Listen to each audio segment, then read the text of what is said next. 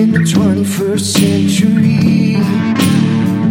Hard-working people working hard for you and me. Moving higher, time and time again. Through the years you'll find us here. Moving higher. Hello and welcome to Moving Iron Podcast Markets with Chip Nellinger. This edition of the Moving Iron Podcast is brought to you by Dawson Tire and Wheel, your premier ag tire and wheel provider in North America, and Tractor Zoom, delivering insights. Chip, how you doing this morning? Well, I got my seatbelt fastened. It's going to be a bumpy ride this morning, Casey. It is. Well, yeah. So I woke up this morning and I'm looking through my stuff, getting ready to talk to you, and I looked down at the my 6:30 in the morning alert that I get on my phone. It says corn's down 7 1/4 for the May contract, down 6 in December, and then May soybeans. You might as well just sink the ship because it looks like it's going down to 15 3/4 in the May contract, and November beans are at 14 1/4. Then I get my latest update, kind of rebounded a little bit, but soybeans got worse. Man, I guess there's a couple of oil juggernauts decided they're going to see who's got the bigger swing in the marketplace. And it looks like Saudi Arabia is going to try to ramrod that. So he's got two incredible things going on. We got a big oil kind of piss and match going on here, and then we've got the coronavirus. It looks like it's getting worse before it's getting better. So I guess, wow, free for all here. It is, and obviously we were fighting the issues with this coronavirus issue and how that was slowing the world economy down. That in itself was kind of a black swan, and then this this crude oil deal is definitely a black swan. Unfortunately, you combine them at the same time, and it's just decimating the financial markets here. So the detail of that is OPEC met, OPEC plus Russia couldn't agree on cuts. Actually, Russia would not agree on the cuts. Saudi Arabia thought about it for a day and said, forget you, Russia. We're going to just flood the market with cheap oil. We're going to offer our oil at a major discount, 20-30% discount on the world market. And we're going to try and break you, Russia. Let's play this game. They've tried this once before. It didn't go very well for them. Obviously, in the short run, there's a lot of pain. They're going to obviously reduce their oil revenues as a country because of that, as well as everywhere across the country. So you combine these two things, in the overnight trade, and it's just got the makings, unfortunately, of a real ugly day.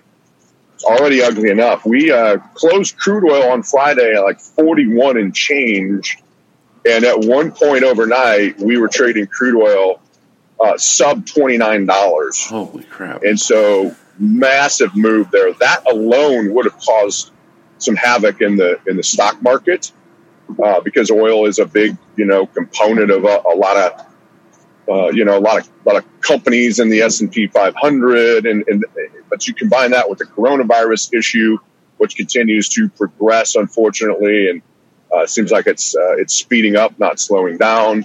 There are some bright spots. It appears it slowed down a little bit in China and Korea. But certainly here domestically, it seems like it's picking up steam. And we've got some ugliness across the board. Hard to spin it. It's hard. It's really hard to spin this. It's going to be ugly. We better swallow hard and get ready for some issues here. I think the take home is, though, as you mentioned earlier, it could be worse, right? The grain markets open the overnight, 7 p.m. Central. They've had all night to trade and all morning. They're on a break right now until 8:30. But if they were going to go limit down, they had all the time in the world to do it. There will be some end user pricing on a scale down basis. This is kind of, if you're Japan, Mexico, maybe even China, you have to use some of these agricultural products.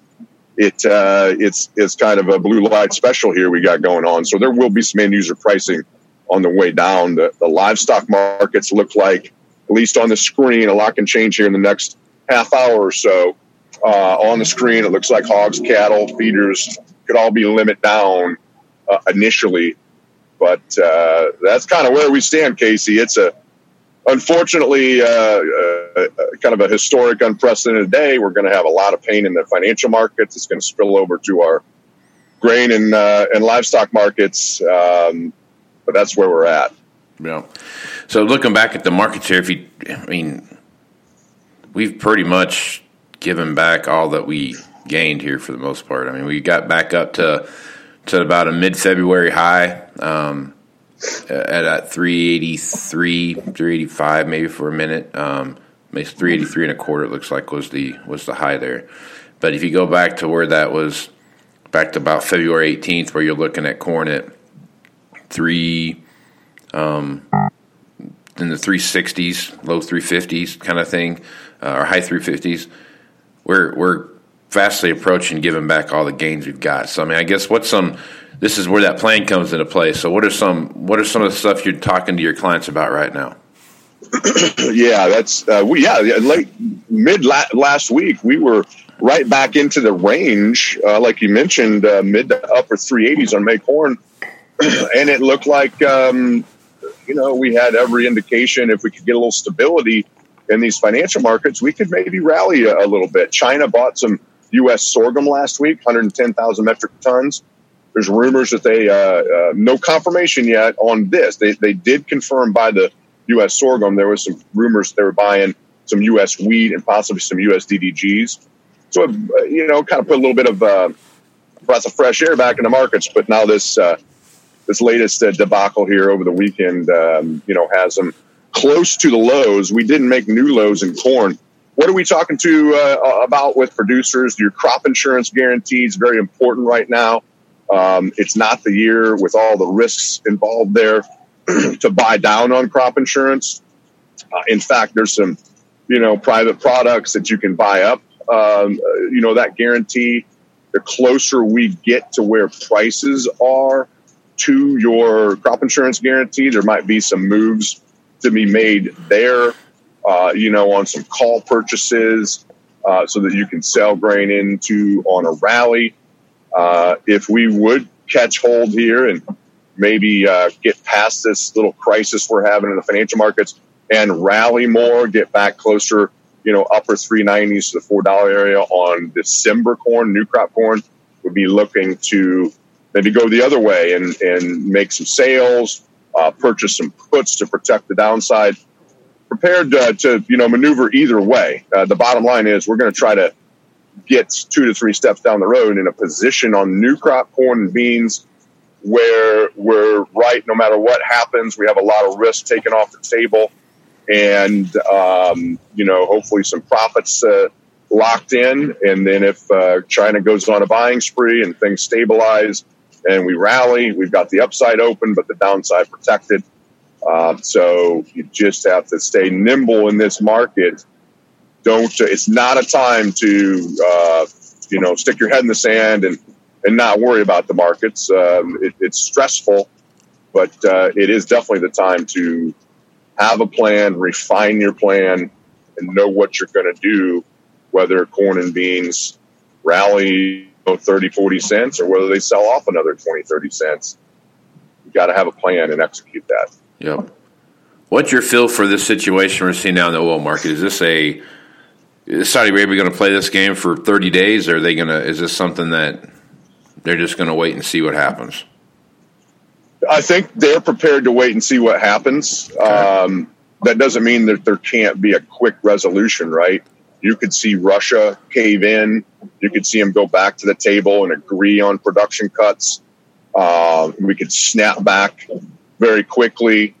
The longer that it goes and the more they flood the market with cheap oil, unfortunately, the more readjusting we've got to do to some of these energy-related companies, not only here but around the world.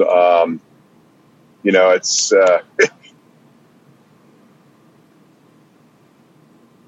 you go to bed Friday night with crude oil in the low 40s, and you wake up and Monday morning and we've traded under 30. That's a big adjustment on some of these.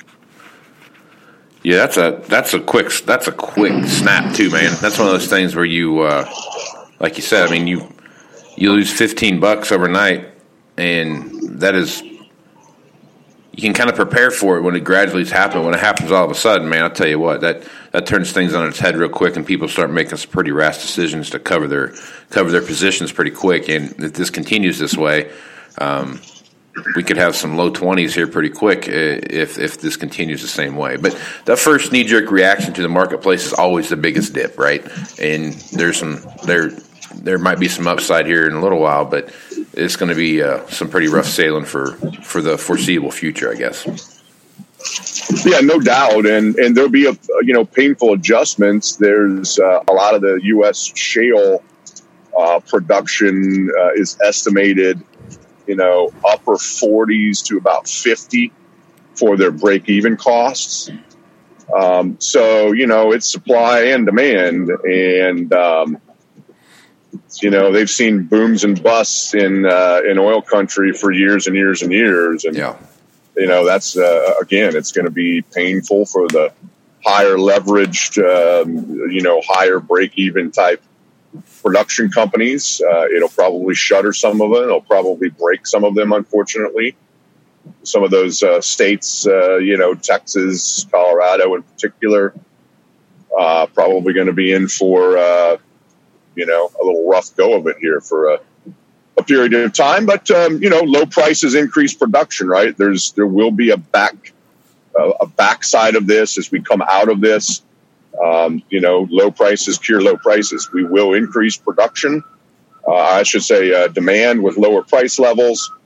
And as you then cut production, whether that's, companies going out of business, shuttering production, or a combination of that, and then eventually there's an OPEC production cut, you could come screaming back, into the 40s and 50s just as quick as we drop down into the 20s and 30s. So very, very volatile time. Unprecedented volatility, really, in some of these markets. Interest rates are at all-time lows. Gold's at a 7-year high. Multi-year lows in crude oil. Stock market, 2.5 weeks ago, all-time highs in the stock market, and now, we're somewhere around 14% correction and counting. So it's happening fast, as it always does. All right, Chip, plenty of stuff going on here. Folks, we're working on a plan or just need some help with what's going on, or just ask you a general question about the craziness that's happening today. What's the best way to get a hold of you? Yeah, best way is just give us a call at the office, 309-550-7213. We'd love to chat with you. It's a very volatile, scary time frame, and it's more critical than ever to have a plan. All right, Chip. Well, I'm Casey Seymour with Moving Iron Podcast. Make sure you check out my website at movingironllc.com. Also check out tractorzoom.com as well as dawsontire.com for all the needs and stuff that they have going on there. Also check out the Global Ag Network and all the great podcasters there as well. So until next time, I'm Casey Seymour with Chip Nellinger. Let's go move some iron, folks. Out.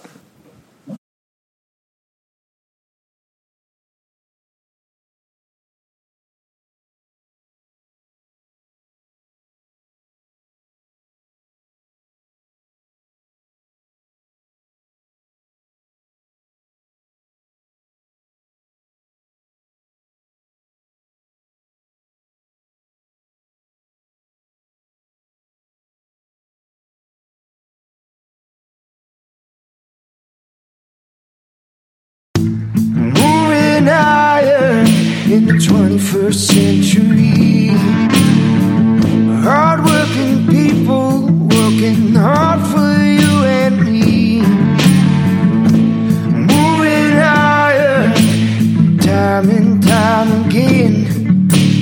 Through the years you'll find us here, moving higher.